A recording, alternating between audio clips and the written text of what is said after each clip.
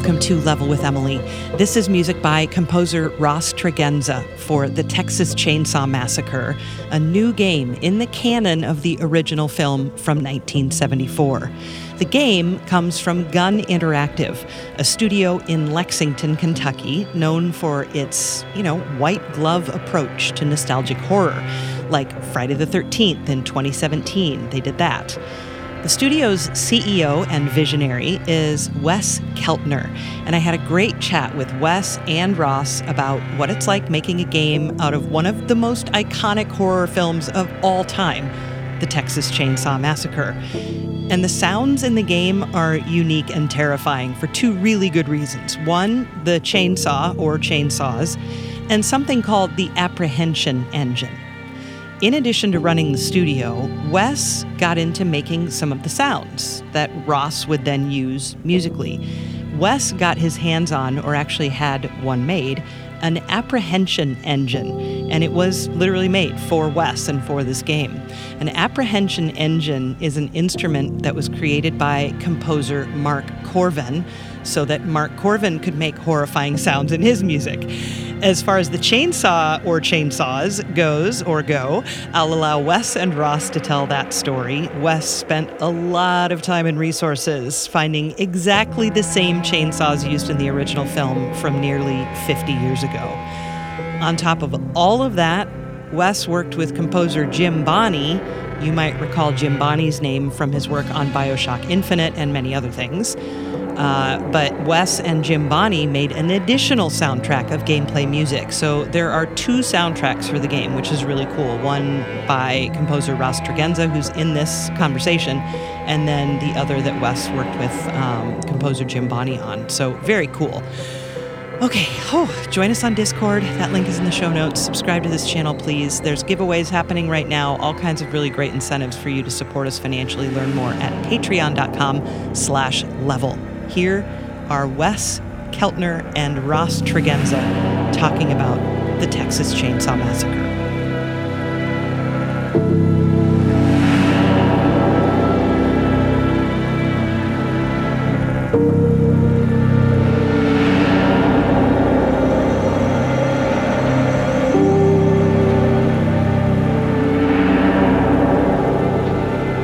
My name is Wes Keltner. I'm president of Gun Interactive. We are a studio that writes the design for games, and we identify what intellectual property we might want to work with. In this case, we work with a lot of nostalgic horror IP. We're directors or producers. We touch just about every aspect of the game, and then we also handle marketing and publishing for the game's social community, those kind of aspects. And then we identify who's the right team to bring sort of the vision to life. And that's when we met Sumo Nottingham, and I got introduced to a incredibly talented composer. His name is Ross. Please, Ross, introduce yourself. Oh, that was beautiful. So, I'm Ross Tregenza. I work for Sumo Nottingham, as Wes said. I'm project audio director and composer, which means I handle a lot of the day-to-day in-game sound design and cinematics, things like that, as well as working on the soundtrack and the dynamic aspects of the music, pretty much all aspects of audio for the game. Been around for a long time in the games industry, 21 years now, I think. Worked on stuff like Time Splitters, Crisis, Star Wars, Alien vs. Predator, Deathloop, Cyberpunk, Wolfenstein, Gears of War, just a lot of them. But out of all of them, this has been my dream project. I'm so happy. Really? I did a massive, crazy holler the day that it got announced we were going to be working on this game.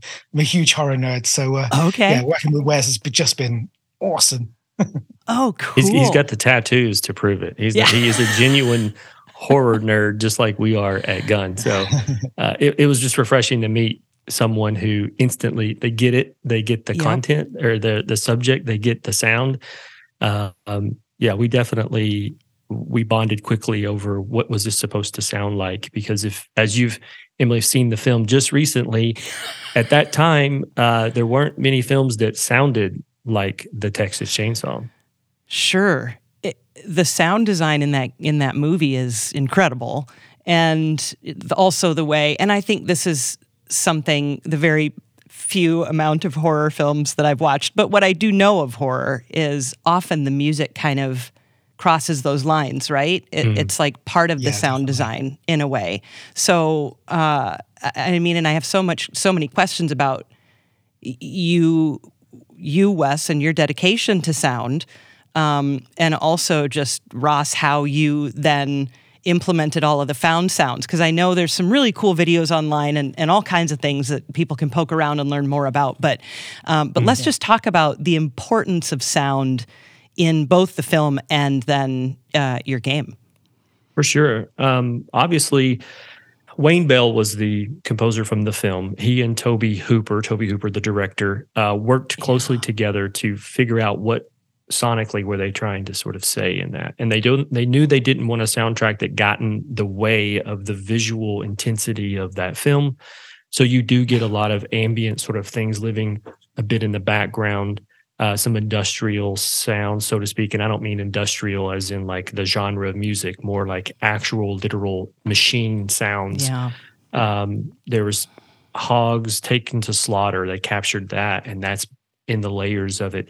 But also a lot of found instruments, things patched together to beat on and make weird noises from, as well as they went to a lot of secondhand stores and bought broken children's toys, and like musical instruments that were broken and disrepair, and would keep them in disrepair and again, like hit them with objects, play them with other some cello bows, to all kinds of random things to get the sound that Wayne Bell sort of already heard in his head, and it created this cacophony that at the time no one had heard anything like that, and it matched the visual of no one had seen a film quite like that either. So it really went well, very hand in hand, and then sometimes was quite minimal in what you heard during the scenes, because there's more of that movie that doesn't have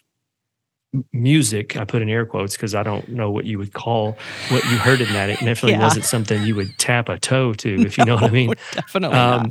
But there was something there that became so minimal to the point that there were more scenes without it than with it. So whenever they did bring it in, it was meaningful and impactful.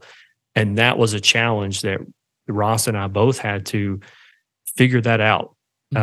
Luckily, Wayne Bell is still alive, and I was able to, pick his brain a little bit and talk to him a little bit, and bounce things off of Kim Hinkle, who was the original writer of the film. He was kind of known as the second director. He was literally standing beside Tobe Hooper. If you see any film stills that are like behind the scenes, you see Tobe in front of the camera, and the person standing next to him is Kim Hinkle. Wow. Luckily, he's still alive too, so we're able to ask him questions about how did they do this sound? What was this thing?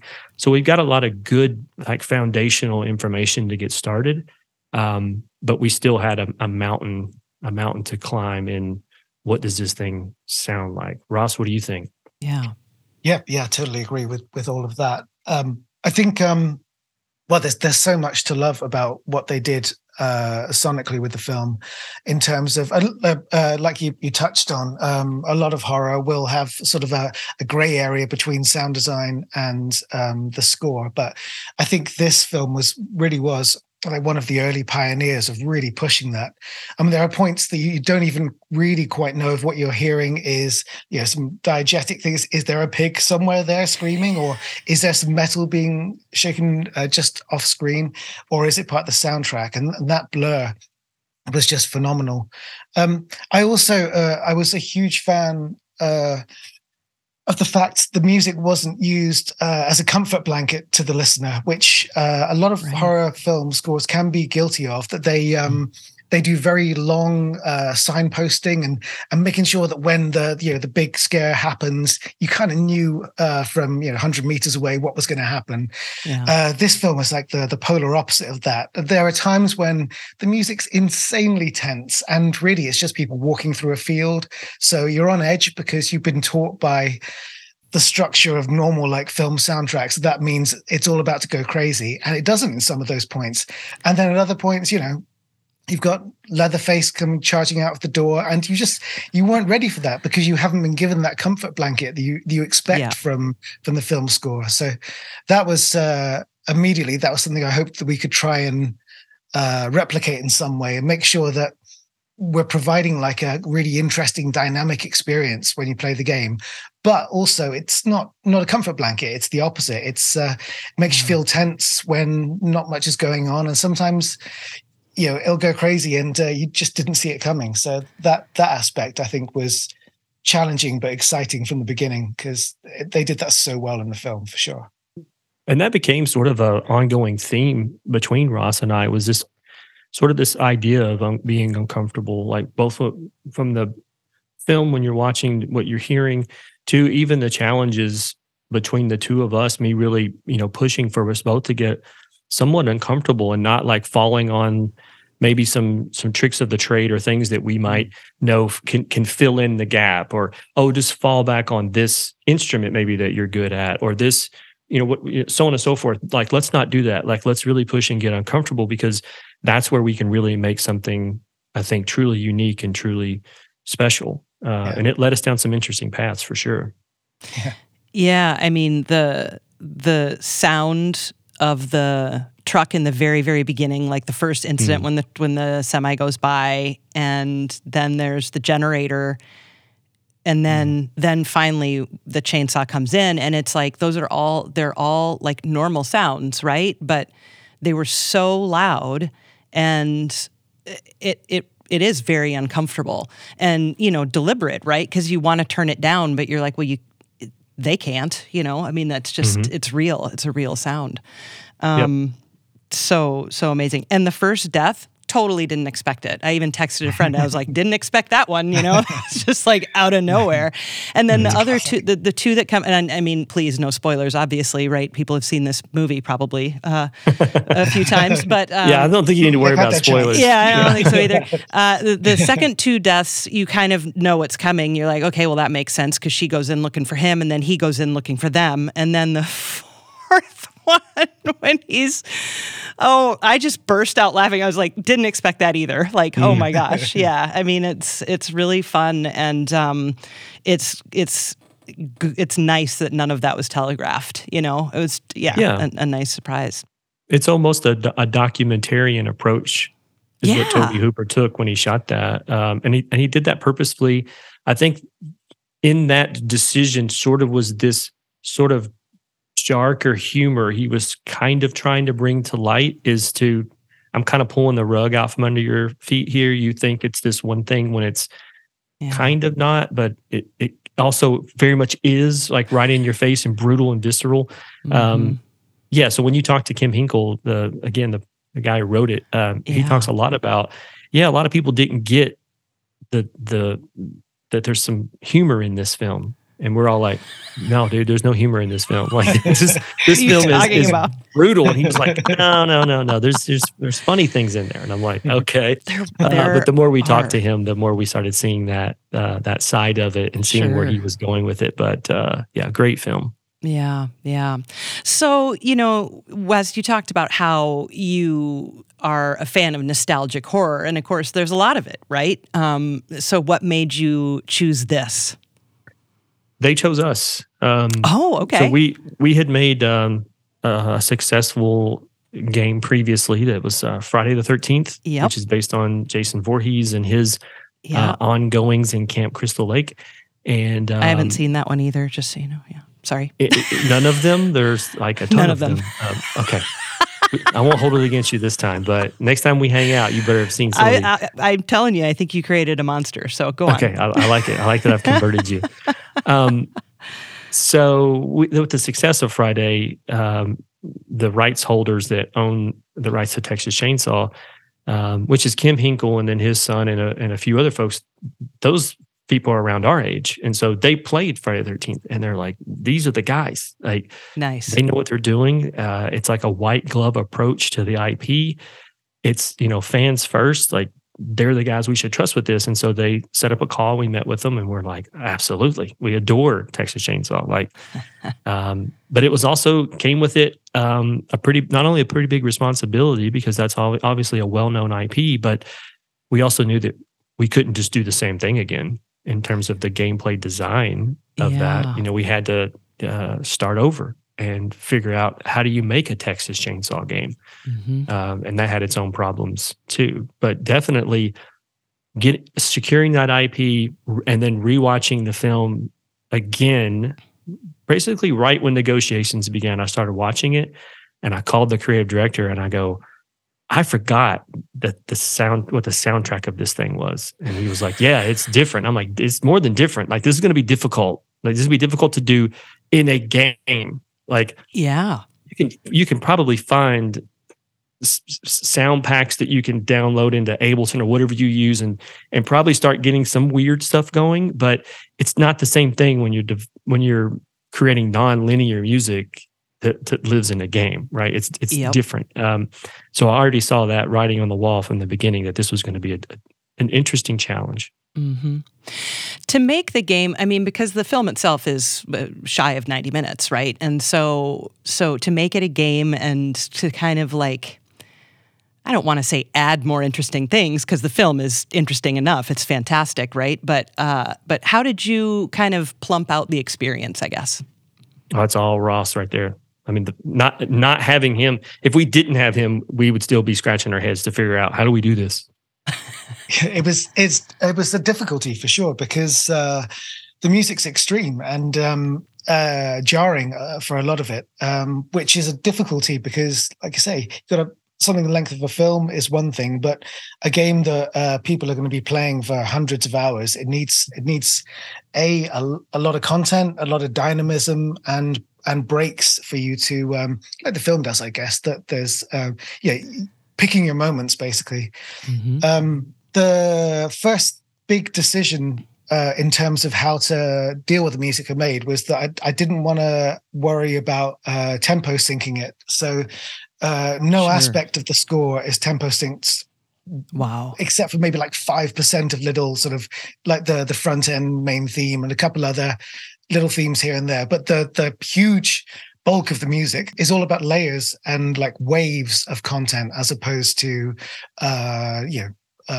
beats and measures and stuff. So that's good and that's bad for a number of reasons. The great thing is that let us become really fluid in how the music plays and what music is playing. So, for example, at any given time when you're in the middle of a game, there'll be about 8 independent layers of music playing with controls and things that are informing how loud they are and what filters are happening to them, that kind of stuff, that are completely independent of those other 8 layers. So each one of those layers is doing its own thing and has a purpose. Like, one is sort of indicative of fear, another is telling you like how much health you and your teammates have. Another one is like how long it's been since you were in a dangerous situation. And because we got the luxury of not having to sync that to tempo and in a sense to melody, because it's the tonal stuff just layers beautifully, because we've got these big waves of like distorted tape noise and pigs run through modular synthesizers and stuff like that. And the great thing is it's awesome in terms of layering. It can swell and rise up and dissipate in beautiful ways. The flip side of that coin is that you have to be careful not to let it become as extreme as it is in terms of the sound. You don't want it to be wallpaper because it's tonal and textural. You don't want to get people feeling too comfortable with it. So I made sure that even though the main energy is all about these waves of content and textural swells and things, there's a lot of punctuation throughout it. And certain events might trigger sudden, really jarring, heavy stings like they did in the film. Or if a certain set of circumstances come together, it'll play like a prescribed, more traditional track for a little bit, and then it'll drift back into the ebb and flow of this textural fear, like wave of sound, basically. So it's that approach was definitely it worked really well for us. Like I think it's very unique. You don't get that a lot in game soundtracks, like being so sort of open-ended and unstructured. And the software just isn't really designed for that. So we had to sort of build our own systems and our own sort of connective tissue to get all that information from what the player's doing into this like avant-garde wave of sound, because it needs at the same time, it needs to be representative of what's going on in the game. We don't want just a big wash of noise, because that's meaningless if it's not connected to the events that are happening. So it was a challenge, but super happy with the results. I think it's something pretty much unlike any game I've heard, I think, in terms of the approach and the feel of it when you play it. So it's very sort of, it's vibrant. It's got animalistic energy to it, which is really cool. Yeah, well, I mean, you've referenced a couple times that you did use actual animal sounds, but you also, you recorded yourself a lot. You started working on this during lockdown, right? So you were able to create kind of your own found sound library. Will you talk a little bit about that? Yeah, it was really the music came down to learning the language and then finding the ingredients, and the ingredients needed to be perfect. And Wes was really instrumental in the early days of this, when we were, like Wes had touched on before, I think my initial experiments, I was kind of leaning on my previous experience, and I was doing some stuff that sounded fine, but it was kind of leaning on my knowledge of like industrial music and things like that. And in retrospect, it wasn't right at all. So it took us a few iterations to start figuring out what those ingredients need to be. We had to get uncomfortable. Exactly, yeah.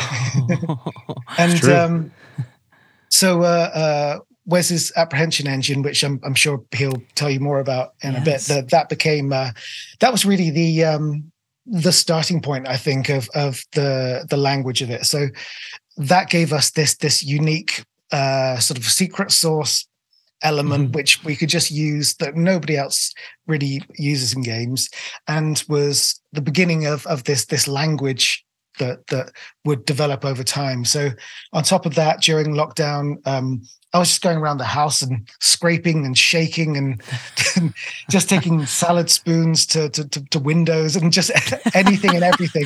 Most of it was terrible. Some of it was awesome. I remember him messaging me going, I found this really awesome old door that has a shitty hinge on it. You got to listen to this. And I'm like, okay.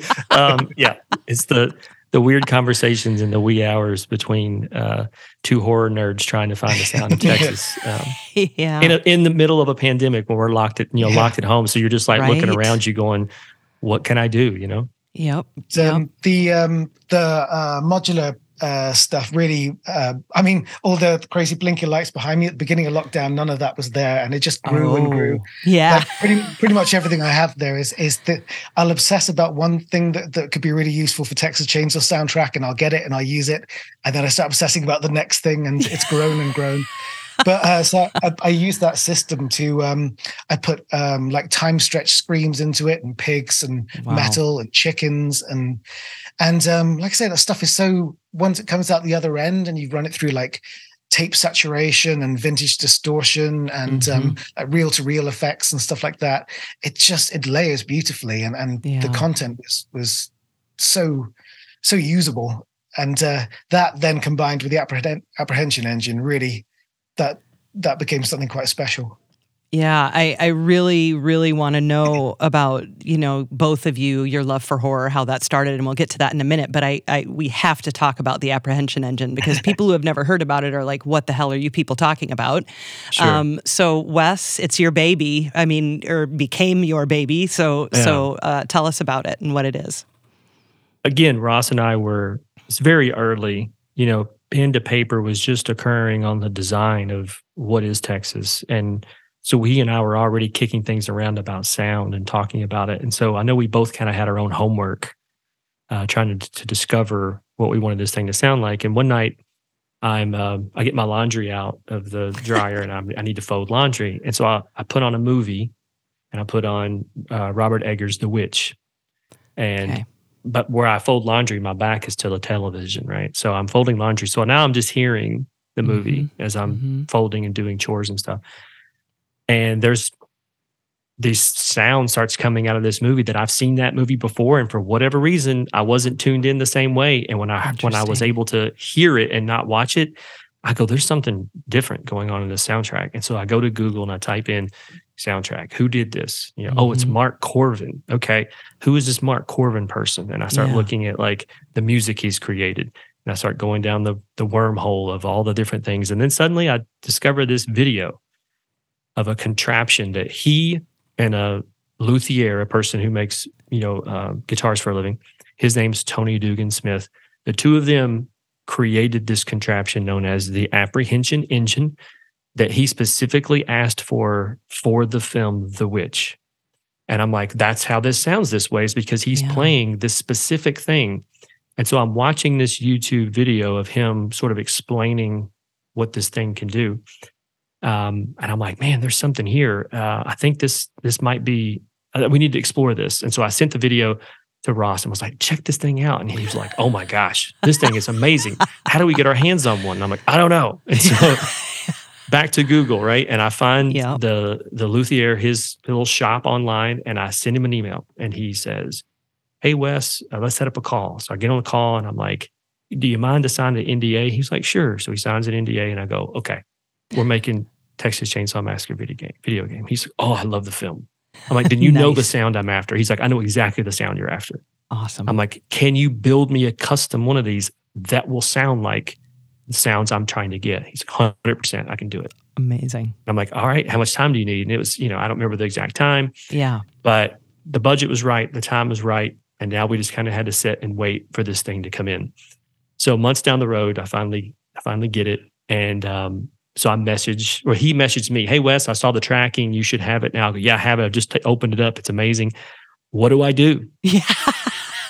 And he's like, oh, well, here's the cell phone to Mark Corvin. Give him a call. And I'm like, okay. I'm like, does he know I'm going to call? Yeah. I've already told him. He knows the people who buy these things. Like he's on the same sort of list. He's aware because he's co-creator in this device. So give him a call. So I call him. He's like, hey, Wes, I've been expecting your call. Super nice guy, right? Yeah. And we're just sort of talking shop. And he's like, are you a musician? I'm like, no. And he goes, that's excellent. And I go, what do you mean? He's like, you're going to be able to play this better than a musician will. And I'm like, what are you talking about? And he goes, musicians approach it with music theory and they're going to fail because this device requires you to explore it and discover the sounds from it. And he goes, the best piece of advice that I can give you is to approach it like a child. Huh. And I'm like, okay. And so I got off the phone with him and that's what I did.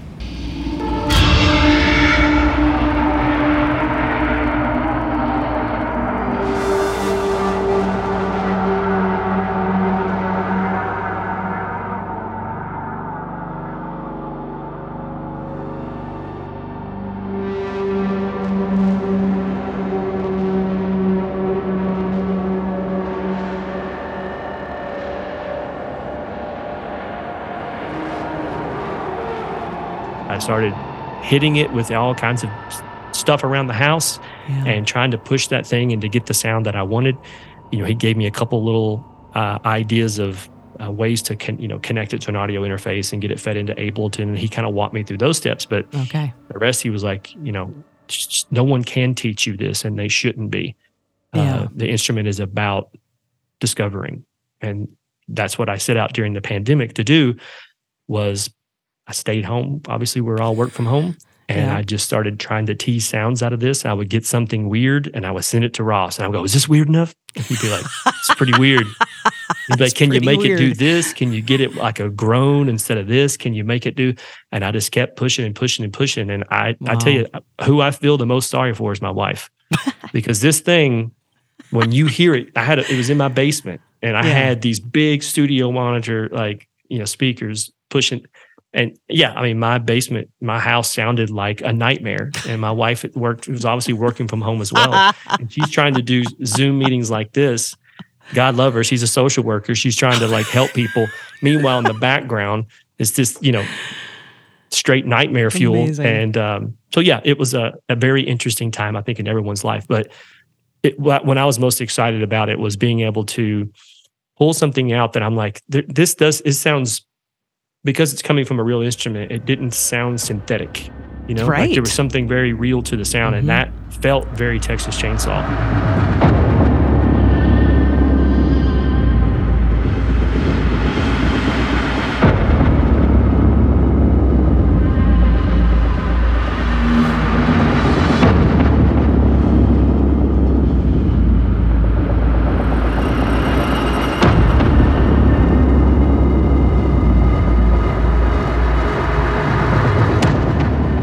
And knowing that I had the gifted hands of Ross to hand it to and say, can you make something of this? Can you weave us this horrendous, like, blanket that of some handing you this patchwork of stuff? And he's like, yeah, I can do that. And he did it. And it's, I'm so excited that people get to hear it and experience it, because it's one thing to just put in a soundtrack and just sit back and go, But when you're playing the game and all these things are happening to you, and it's that one additional layer for immersion, it's pretty powerful.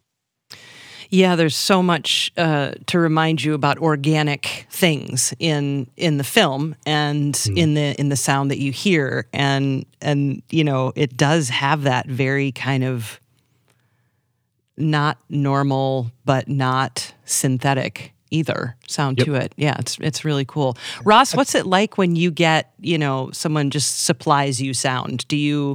How do you go about then, like, wrapping your brain around those sounds and working them into your ideas? It meant that I could take that, and because it's so unusual and so kind of elastic, you can do so much with it, that it meant there are times when you'll hear like the apprehension engine in the game in its rawest form. It's just literally I've taken that and that's one of the layers in one of the tracks. Okay. Other times it's gone through huge amounts of iterations of running through the modular into like reel-to-reel simulations, vintage distortions and vintage tape delays, things like that. Something that stuck with me from the film was the house itself. In that the house it's so dirty and so layered, and just everything is on top of everything else, and it's over decorated, and it's like makes you feel quite uncomfortable looking at all the bones and the stuff just stacked in piles everywhere. So I kind of wanted a little bit of that with the music. So I never felt bad about taking, say, like early experiments with some of the sounds. I would be working with, down the line a little bit further. I think, well, that thing that from before that was a little too crazy at that time, maybe let's try layering that back in. So the constant kind of almost obsessive like layering of things upon things to get it just uncomfortable and tense worked out really well. And it felt like that was just kind of in line with that crazy deranged house. It's just felt somehow tied to it. So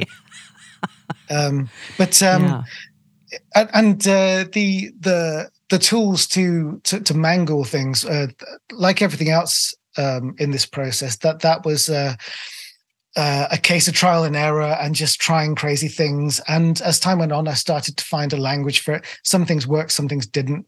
Like traditional distortions just didn't sound right. Traditional delays, traditional reverbs. I kind of had to go through every tool I could find to eventually find ones that when I applied them, I was like, there we go. That's it. That's the one that's Texas Chainsaw. So cool.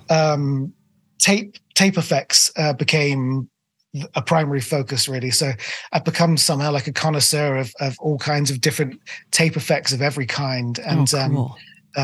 Like magnetic tape, like, right? Like recording tape, manipulating that. And I have a beautiful device called a Make Noise Strager, which is like a funny little unit with little touch points all over it. That they based it on a chip from a karaoke machine, but it's and then just brutalized it, and it's not designed for you to really know. Kind of like with the apprehension engine, it's not designed for you to know how to use it correctly. There is no correct way. The first page of the manual says it's not important for you to know how to use this right, which I think is great. So those kind of tools, these real obtuse fringe tools became very central. Another one was, I don't know if you can see it, there's a little green box over here that's made by a few crazy guys in Russia. It's just a big metal box with a load of touch plates on the front, and they pass signals through your body. So the amount of moisture in your body, how hard you're pressing, and the combination of things that you do while you're pressing them, it causes this like a unearthly scream. And that was another really, really interesting source. So all of like the apprehension engine, the Soma, the Strega, the modular, they all become sort of, I mean, they're all amazing, but they'll become even greater than the sum of their parts, really. I think that nobody else is combining all of these things. So it just becomes really crazy. Like just, grabbing a different paintbrush, right? And you get a different, stroke or what have you on the canvas, and it all just creates, this hauntingly macabre image when we're done. Exactly. And I was just happy that I was able to throw some paint at him a little bit. Like, here, keep doing weird stuff. Like, keep going. That was didn't you, Ross? Didn't you buy an actual reel to reel from like around that era, or did you find? Oh, you did. It's over there. Yeah, you can just about see it in the. Oh God, it's funny. The important thing for me with that was to spend a lot of time running stuff through it and seeing how it handles extreme content. So. And that's what I wanted from it, and that's what I got from it. So I learned that it can't handle hard transients very well in an interesting way, and it sounds disgusting and beautiful when you hit it with a really hard attack of a modern distorted drum. So that became part of the theme of the front end main menu of the game, is these hits that tape just can't handle. So it just kind of splats into it, just and it just, because it just couldn't, technically it couldn't handle it. So and it sounds kind of beautiful in its own way when it fails to handle those hard attacks. So that was a really good learning experience. Yeah, for sure. So let's go back and uncover where this obsession or maybe just love for horror comes from. I'm a huge true crime person, and I know that the line is very thin between that and like watching a horror film. And for some reason, I've hesitated my whole life to cross the line. So I'm always fascinated. I love to read about horror films. I love to do everything but watch. So I'm like from the outside looking in, wondering how you have this gene that makes you able to consume this media. Well, I mean, I would argue that it isn't that much. Like when you talk about a fine line between true crime and horror movies, I think it's a pretty wide gap between the two. And the biggest difference of that is obviously true crime is true. It's talking about real events that happen to real people. Yeah. And horror movies, what is the exciting piece of that is it's the illusion. It's a magic trick. You get to watch a magic trick unfold with drama and maybe some comedy mixed in for a quick laugh here and there. But it's the tension, the release. But you still know that none of this is real. So you can just lose yourself and time and everything in the moment of watching it and be scared for the moment and then let it go because you know it was all an illusion. If you turn off that crime podcast and you knew a serial killer just ripped through a bunch of people a state away from you or whatever, and they never caught that person, I don't know. That's different to me compared to a Leatherface or a Jason Voorhees. Sure. That sounds actually terrifying. Where I'm not scared of Freddy Krueger with knives on his fingers. I'm like, like I know that's all make believe, so I can relish in those moments and knowing that none of it's real. It is all make believe. So how good are the people trying to fool me?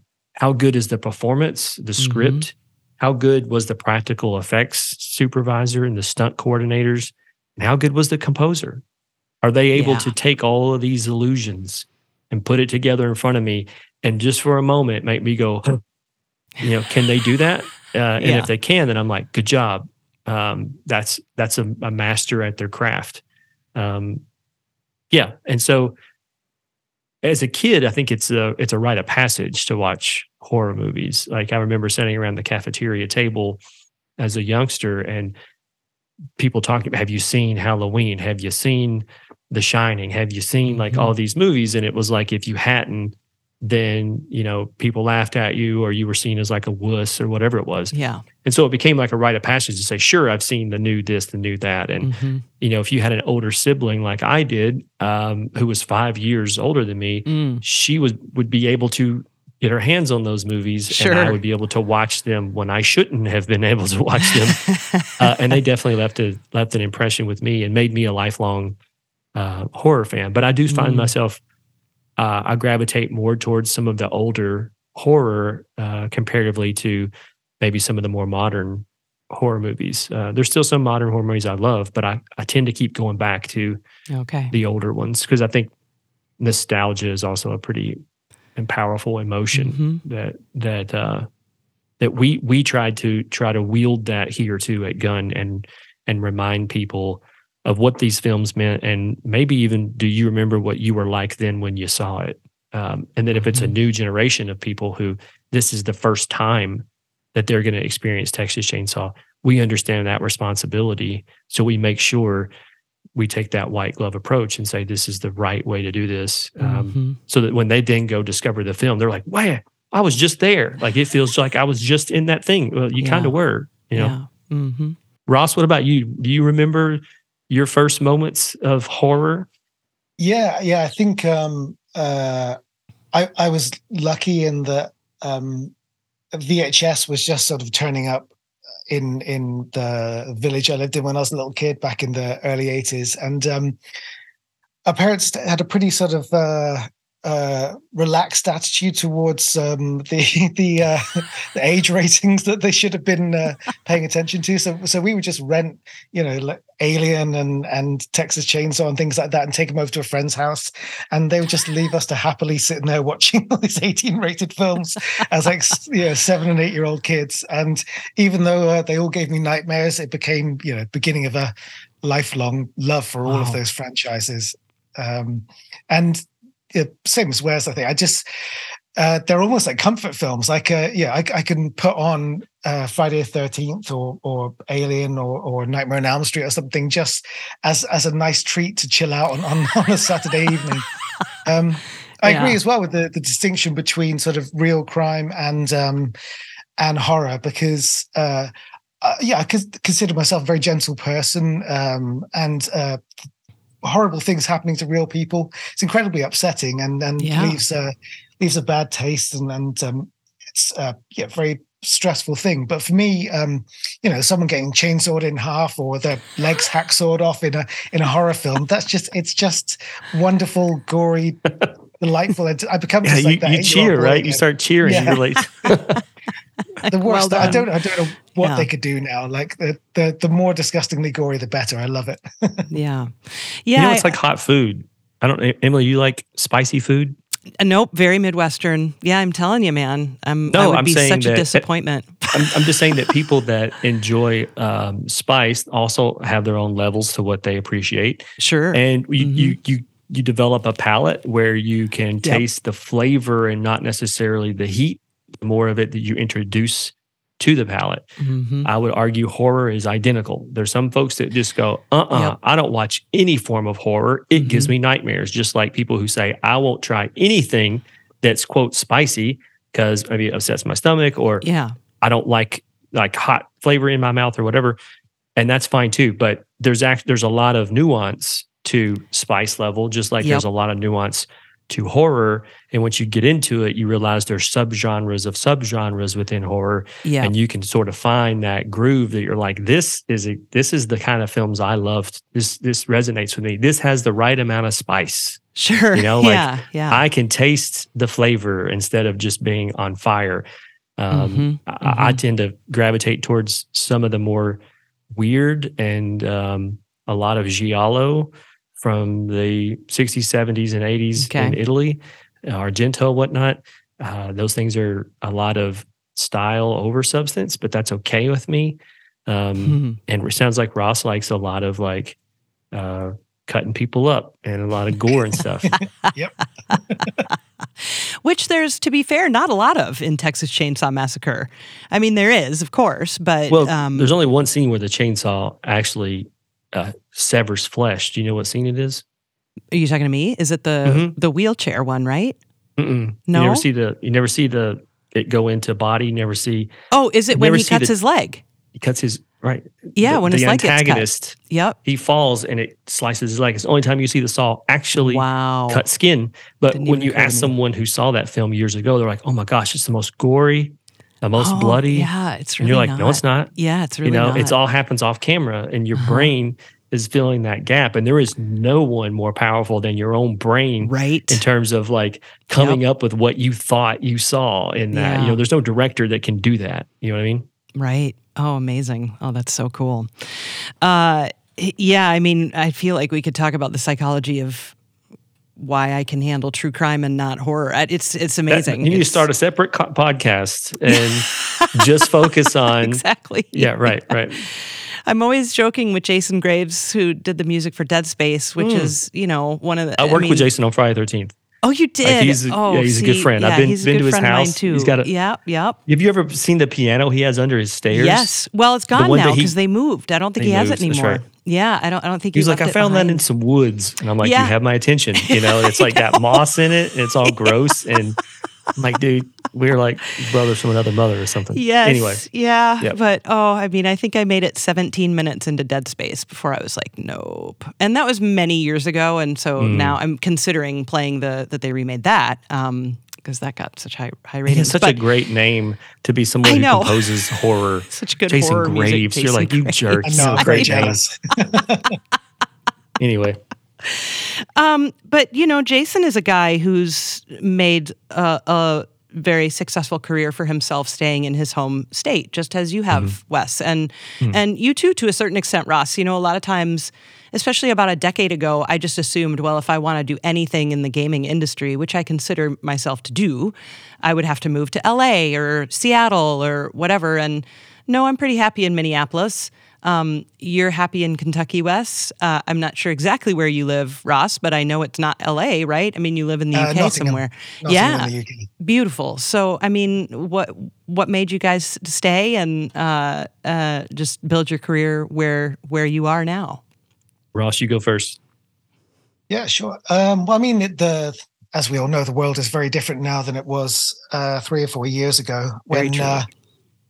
I mean, it's not so true as the composer side of my career, but in terms of sound designers, it was very rare for sound designers to work anywhere other than in the office, in like a little hive of sound design offices in the darkened corners of the office somewhere.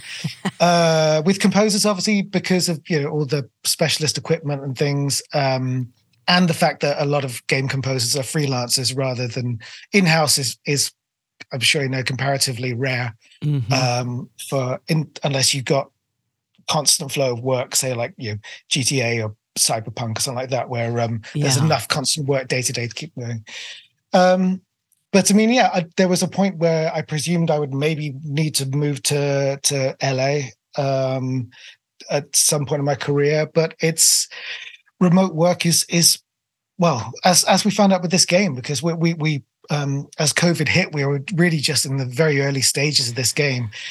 And my studio here in Nottingham, we obviously had to go and work from home, and they were really concerned about what that was going to be like. But while I do miss chatting to people in office, I'm talking to people all day long. Wes and I'll talk, or I've got there's a couple guys on my audio team, so I'll give them stuff to do and we'll discuss ideas and things. So it doesn't feel disconnected in any way. And I get to be surrounded by all my weird instruments with my cat on my lap, nice. A cup of coffee. It's a good life. Is the cat there right now? Yes, but he's inaccessible right now. Okay. Fair enough. Do not disturb he's amongst the some sleeping wires cat. underneath my feet. If he comes out, I'll grab him. Okay, please do. Yeah, mine is sleeping on the other side of one of these boards as well. So yeah. How about you, Wes? Well, for me, it goes all the way back to college, where I was definitely interested in video games, how video games were made. even the journalism around video games, just that whole industry was fascinating to me. But everywhere I looked when I was in college, there was nothing really here. And so I had the same mentality. I thought I had to move. Mm-hmm. But while still in college, I came up with this idea of putting a brand inside a virtual world known as Second Life. Second Life was sort of in its infancy at that time. This would have been like 2005, 4 or 5. And and so I did that. I put American Apparel in Second Life, and it was wildly successful. And it was in, I was in Forbes and Ad Age and like all these different publications that focus on like interesting advertising ideas. And I didn't even really have a company formed per se. Like they wrote me a check to do the job, and it was more money than I'd ever seen because I was in college. Yeah. Wow. But it sort of shot me in this trajectory towards like becoming an entrepreneur that I didn't really think that was what I was going to do. I wasn't really sure what I wanted to do. I just knew I wanted to do games. And I moved that into doing a lot of consulting for both advertisers and games. And then it just became games. And so all the studios were flying. This time I started putting together a smaller team. There's about 5 or 6 of us. And we were bouncing from studio to studio, playing AAA games and telling them how to make them better, or what they should remove, or how to add, more gameplay, or just coming up with those kind of ideas. And it started teaching me about game design and what does it take to develop a game. And so I did that for 5 years, and then decided I want to take that wealth of information and go make my own game. And so I started the Gun at that point, Gun Interactive, and just kind of never looked back and stayed in Lexington and thought maybe one day that, 20-something version of me that's at a school here in University of Kentucky may look around and go, I don't have to move. There is a game studio here. Or maybe they want to start something like an animation place that does motion capture or something. They maybe we don't have to have that brain drain that occurs in a lot of smaller cities like Lexington that still has a great university scene, but then everyone leaves. Yeah. I guess I kind of chose the life on hard mode because it would have been way easier had I moved to, the West Coast and started all this. Especially acquiring talent and getting folks to want to come join is a big ask. Yeah, sure. But so far it's worked out for us, and I'll probably stay here. I like it here. My family's here. My roots are here. Yep. It's a good place to live. Yep. And is that where you grew up too, Ross? Nottingham? No. I'm from the south of the UK, from Cornwall. Funny little Celtic outpost where we have our own language and stuff. Okay. There's the possibility to move around the UK now, and I kind of feel I'll probably stay in the UK with this change in the industry now. Like that long plan of, I guess I'll eventually move to Santa Monica or something.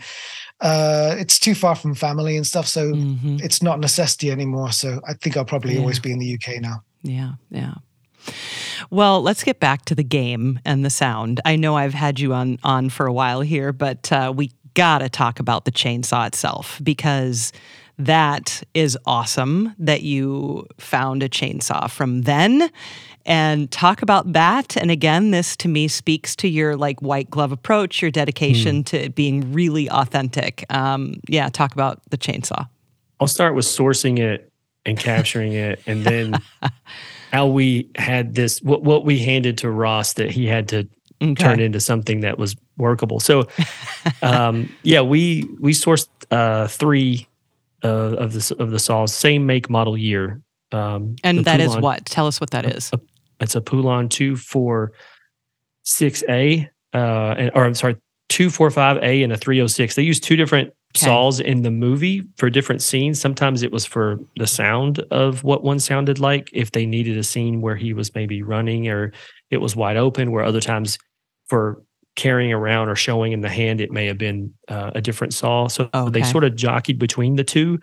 So that already is a issue of authenticity for us, is like, well, which one are we supposed to choose? And so that was a lot of back and forth with Kim Hinkle and talking a little bit to Wayne as well, Wayne Bell. And everyone kind of had different stories, to be honest with you. It was difficult to like narrow down what to do here. So we just got both of them. Nice. And then you had to source a person that knew how to fix them, because when you buy a 50-plus-year-old chainsaw, it doesn't run. No. And so you have to find someone that knows how to work on 50-year-old chainsaws. And it, which luckily we live in Kentucky. Yeah. And so it's not hard to find a good old boy that's like, yeah, I used to work on those before. I know how to work on those. The guy that's working on it is, literally like late 60s, early 70s. Like, oh yeah, I haven't, fired one of these things up in 30 years, but I know how to work one. Right. And he goes, but the harder thing is going to be sourcing parts, because, wow, yeah. Mm-hmm. And so he's having to help us find like eBay people selling like broken versions of the chainsaw that we are Frankensteining. Like, we're buying that saw and ripping that thing off to put on the. And so we do all of that, and we finally get 3 running saws. Wow. And then I'm like, well, how are we going to capture this? Like, it's loud. Chainsaws are loud. Yeah. So I'm thinking, I'm like, well, who do I know that can capture loud sounds? And I'm like, well, wait a second. I was like, my friend Watson Wu, who's a known recording artist for video games. He's done Forza and a ton of racing games, a ton of shooter games, Call of Duty, Battlefield, et cetera, et cetera. These are 2 very loud genres that he is good at. Racing games and shooting games, where he captures gunshots. And I'm like, he's got to have the right, tech for this. So I call him and I'm like, so we're doing Texas Chainsaw. Do you want to record some chainsaws? He was like, I can't say I've ever had anyone ask me that one. He was like, but I'm in. Let's go.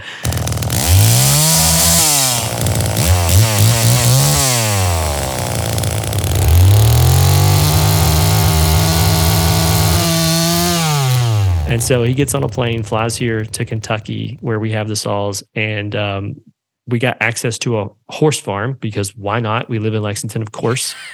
And they give us an area with no horses in it, and we set up in that field, and we spend 2 days with Watson capturing the sound of even the saw not running, just sort of the handling of it, sort of the color that comes from like touching and handling the saw. To rev, half speed, full speed, running, walking, inside, outside. I mean, all the different ways you can use that saw. That's what we did. And it was hot.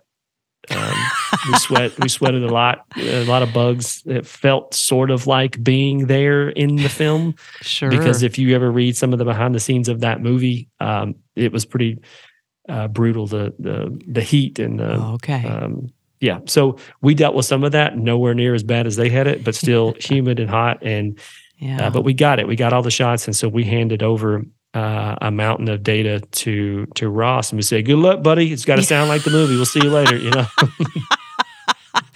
Well, the thing that amazed me, because I definitely want your reaction here, Ross, but the thing that amazed me was, the video of the guy, literally, it's the chainsaw's not running, but he's running with the chainsaw, which happens in the film, and you hear all the sound of his clothes and the clanking and the actual, which of course you could have just added that all after, right? I mean, you could have done it that way, and you didn't, which is really cool. And it really does. I mean, sound is so essential to making it feel real. So I love that you guys did that way. But yeah, Ross, tell me your reactions to that. Well, it was cool. I mean, they did an amazing job. They got a huge amount of that insanely authentic source material. So then, like Wes said, I'm looking at a mountain of great recordings, but I now have to take this and make it a live chainsaw in some way, which is very, very difficult. It's been by far and away the most difficult, challenging but exciting part of the project, is getting this chainsaw sounding awesome. The first big decision I had to make was there's a fork in the road for how I'm going to approach it as a sound designer. I can bake everything and just make pick nice bits and do a little bit of mastering, clean up on them, and just have it so that when this happens, it just plays this linear sequence of sound. or can go for the insanely difficult, horrific route of genuinely trying to recreate an engine as you would a car. So I went for that way, which is I don't regret whatsoever. I looked at every game I could find that involved a chainsaw, and normally chainsaws don't feature quite as much as they do in our game. But for all of those other games, it would just be a little baked sequence. They would it would be rum rum rum rum rum rum rum rum rum, and it would get very tiring very quickly.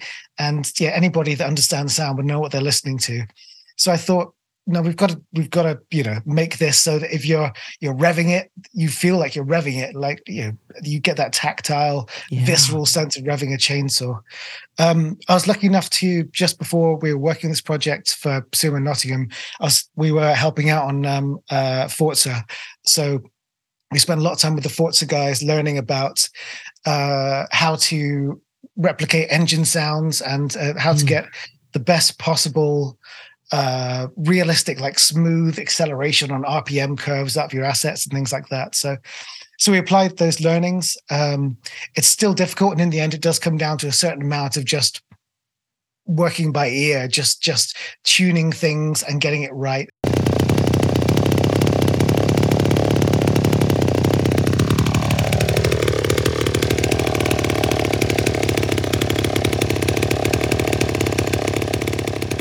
And I think for Wes and I, this has been the part of the whole process that we've had to just keep going back to, because the saw's got to be perfect. It's the Texas Chainsaw Massacre.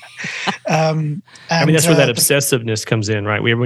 I've heard you guys say obsessive a few times, and I'm like, that's an understatement for us anyway. Like Ross and I both are like, we are obsessing over what this is supposed to sound like.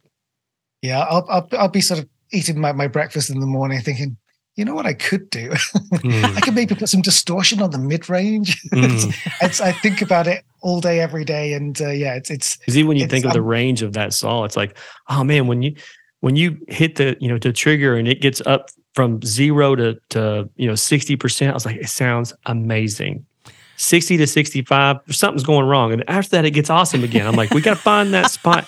What's going on in here? And I'm sure Ross is like, you're right. I know it's there. I can't find it, that kind of thing. So we're definitely always tuning that and making sure it's as perfect as we can get it. Mm-hmm. It's cool. For the more cinematic moments in the game, like executions, which obviously is a big part of, like, you finally catch up with the victims, and then obviously you're rewarded with really cool execution, like cinematic moment. Those ones, that's, easier. I guess because then I've got the whole spectrum of all the stuff that Wes and what's been recorded, so that I can just go through, find a specific moment from those recordings that just fits the hits and swipes and things like that, and just do a little bit of slight distortion, tape effects, cleanup, stuff like that. But so those cinematic moments it's a pleasure because I can go through and find the exact right one, and then it just sounds awesome. But it's the live chainsaw that's been a beast to do, but totally worth. When you run around as Leatherface in the game and you're feathering the chainsaw with your controller, you just feel the haptic vibration and you hear it rum rum rum, and you can see that you're scaring people by doing it, which is wonderful. They're trying to do something meaningful in the game. They have like a task they have to achieve, and you can just make them panic and run away just by revving the chainsaw, which is. It's true. Leatherface is a bit of a dispersal agent when it comes to the design of that, and you need that. You need that in a game like this. Any asymmetric game, it's part of that core design. Is you're supposed to assign the one side like somewhat meaningless-ish task, like easy to do task. Like it would be super easy if you were not stressed to do it. Insert wire A into this thing. Super easy to do. But whenever you're starting to do that and you hear and the saw starts up, you're doing this with the wire. It's impossible to stay focused when you have that sound, and that's on Rosh's shoulders. He knows it because he's seen the real time feedback when we're playing the prototypes and stuff moving through the development of the game. He knows the consequences of if that doesn't sound good. They're escaping. Like it's breaking the design. Like we have to keep pushing that to truly make, Leatherface a feared opponent whenever you hear him and when you see him. Both of those things you need to have a visceral reaction when they're around. It's key to the design. I've spent over 2 years. I've been constantly tuning the the things that obstruct and block the sound, the passageway of the sound of the chainsaw through the house, and because if Leatherface is close, you need to know that. And if a door's just opened and Leatherface is on the other side with the chainsaw, you need to know that. So conversely, though, the chainsaws, it's a hefty sound. And there were points where I went over the top and anywhere in the map all the time, you could hear a little bit of chainsaw. That was clearly too much. What we've got now is this really, really nice balance that if he's anywhere that you need to know about it in the next minute, you're probably going to hear that chainsaw, whether he's 2 floors up or if he's 300 meters away in a field. That sort of bubble of threat is very tuned now. So you can be starting to work on the little task that you need to do, and you hear like, bum, bum, bum, bum, bum, bum. You're like, no, and then you can feel yourself trying not to panic. So that's what we're trying to do. It's a mixture of feedback and the horror element of that he's coming, and you really do know that he's coming now, which is really cool. And you do get to play as him, which is cool, right? Yeah. So talk about that, letting because you could just assume, is it Sally? Is that her name? In the film, our game takes place a few months before. Okay. So our game actually is the lead up to the movie. Yeah. Oh, okay. Very cool. So it could, you could have been like just a character, right? But that's not the case. Talk about that, Wes, if you would.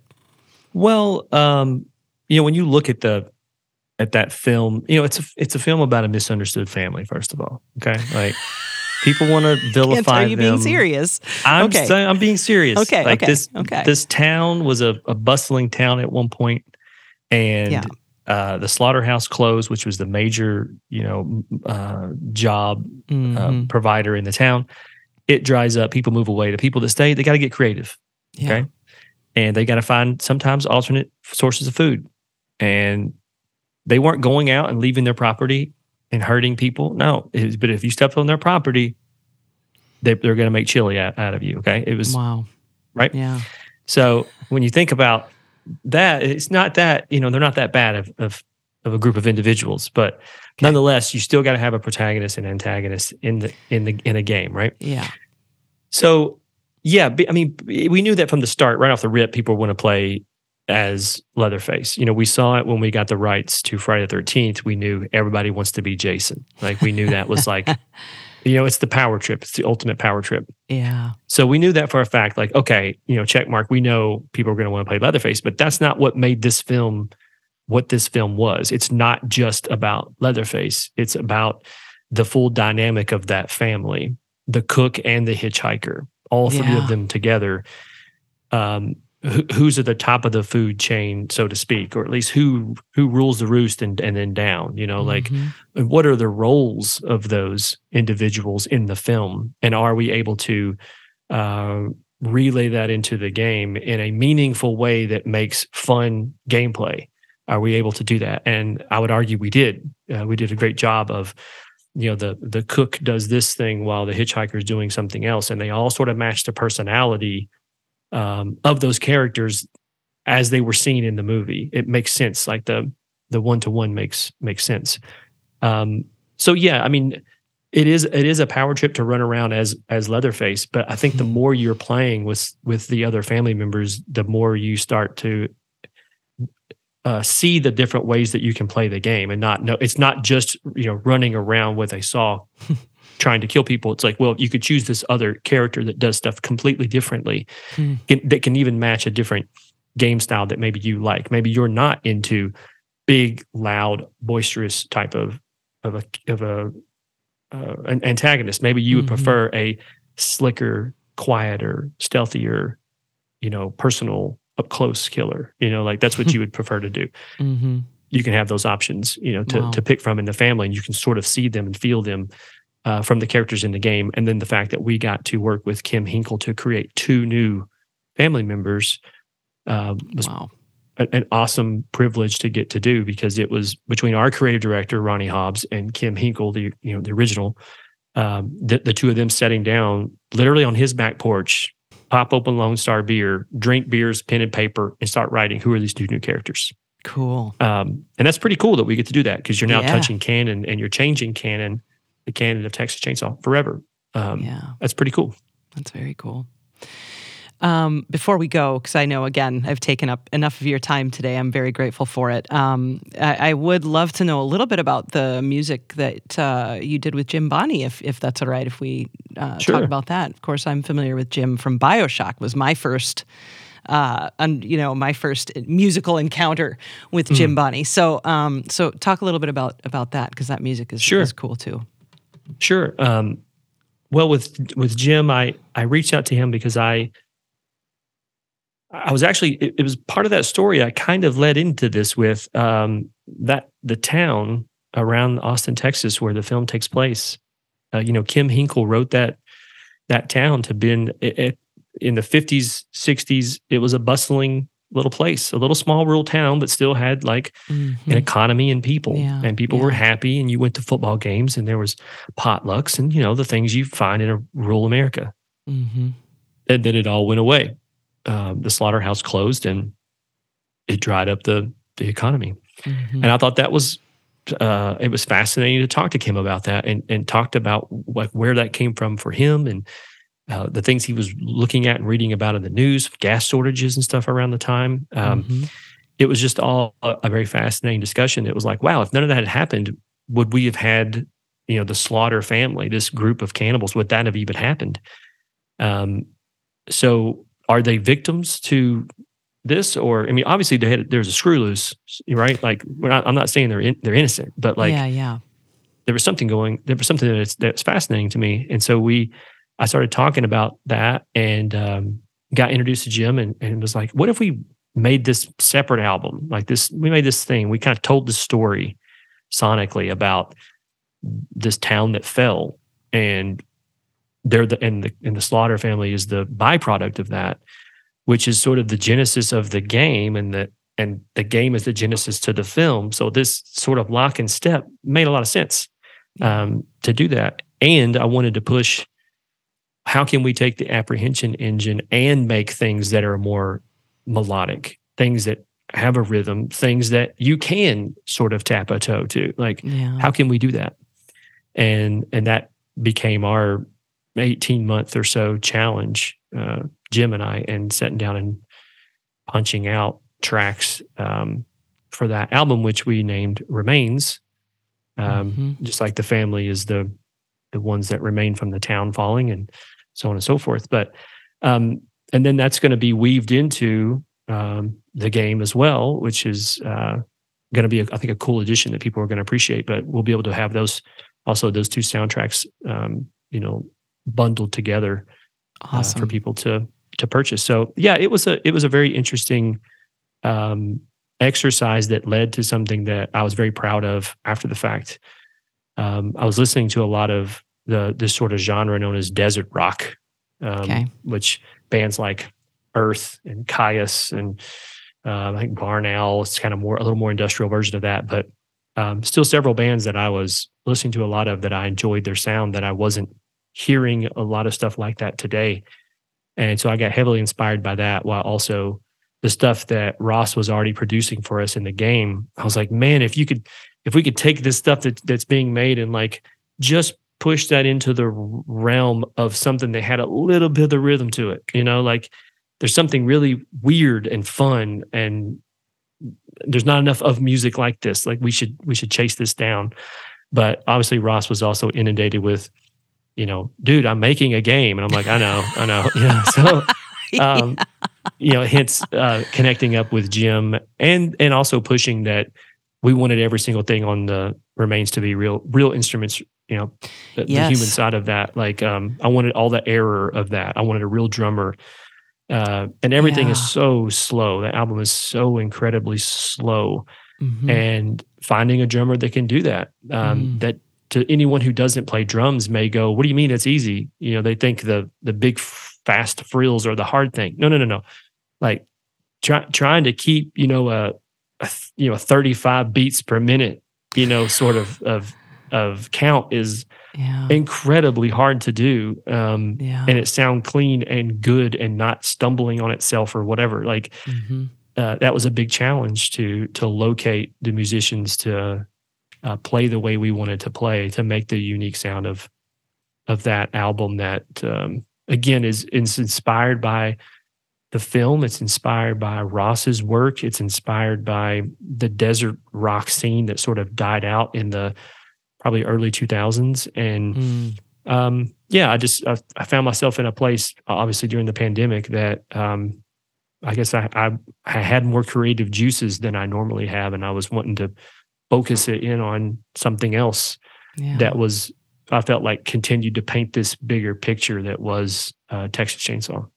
Yeah. Yeah. I love all the noise that's in there from the guitars, right? Like just you just hear the amp noise and the pedal noise, and it brings life. I think, it really breathes along with the chords and other sounds that are being made. It's really effective. Yeah. Thank you. Well, Wes and Ross, anything else you want to add? I know we've talked a while now, but if there's something you wish I would have said or asked about, now's your chance. Ross, you got anything? I don't think so. I'm unbelievably proud and excited for people to experience this. Like, I've been doing this 20 years, and this has become, I don't know, this project more than any other has just become a real work of passion for me. And I hope that shines through, and I hope people enjoy it as much as I think they will. Anybody has any questions about techniques or wants to talk about it, just find me on social media. I love discussing what I do. So never feel shy about asking me anything if anybody wants more information. That's very true about Ross. He's very giving of his time, his energy, his skill set. And I'm thankful that just as a guy who runs a studio, and I've got my hands in all parts of the game, and I'm always like kind of getting pulled in a bunch of different directions, to be able to slow down and work with someone like Ross, someone like Jim, people that are at the absolute top of their game, experts at sonically scaring the shit out of people or creating something that's hauntingly beautiful, like to be able to even just sort of, dance with them for a little while and make something that you're both proud of. It means a lot to me to be able to do it. And I'm looking forward to people finally getting to hear the full nightmare that Ross created. Yeah, I'm looking forward to it. It comes out this year, 2023. So can't wait. And thank you both so much for your time today. It was such a pleasure. Thank you. Thank you. It's been amazing.